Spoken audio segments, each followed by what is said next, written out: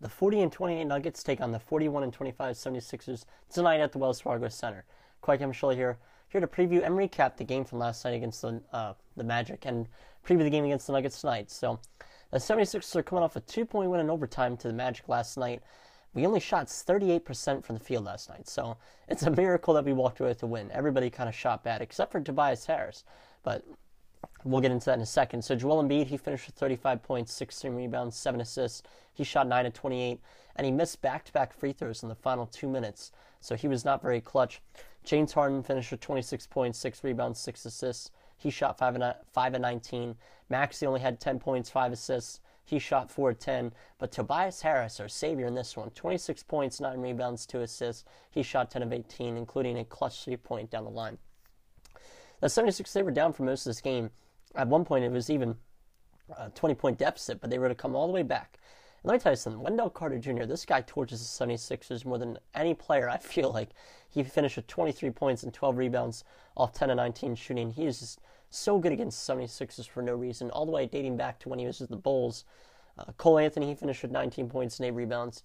He did pretty good. I mean, until that, he did decent until the overtime period when he hit 3 threes. And Markelle Fultz, in only 19 minutes, Fultz had 8 points, 4 rebounds, and 11 assists, along with 2 steals, so he was making an impact.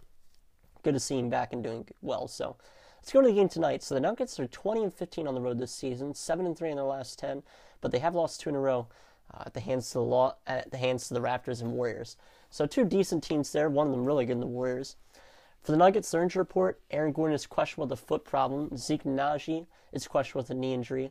Obviously, Michael Porter Jr. is still out with his back problem, but he should be returning soon. And Jamal Murray is still out with his ACL. He should be returning before the playoffs, so hopefully those 2 guys can get healthy. For the 76ers, it's still just Danny Green out with a finger problem. And the good thing is, I was going to say watch out for guys on potential days rest, but the 76ers are not allowed to rest players, if I'm not mistaken, since this game is on national TV tonight. I think that's the rule that the NBA made a couple years back. So I don't think the 76ers are allowed to rest Embiid or Harden, which I think is what's best, because I think this is a big statement game, especially with Embiid and Jokic. Let's go to a quick commercial break before we go on to our pregame stat lines. So for pregame stat lines, Nikola Jokic this season is averaging 26 points, 14 rebounds, and 8 assists. Just absurd numbers. Aaron Gordon, 14.5 points, 5.5 rebounds, and just around 2.5 assists.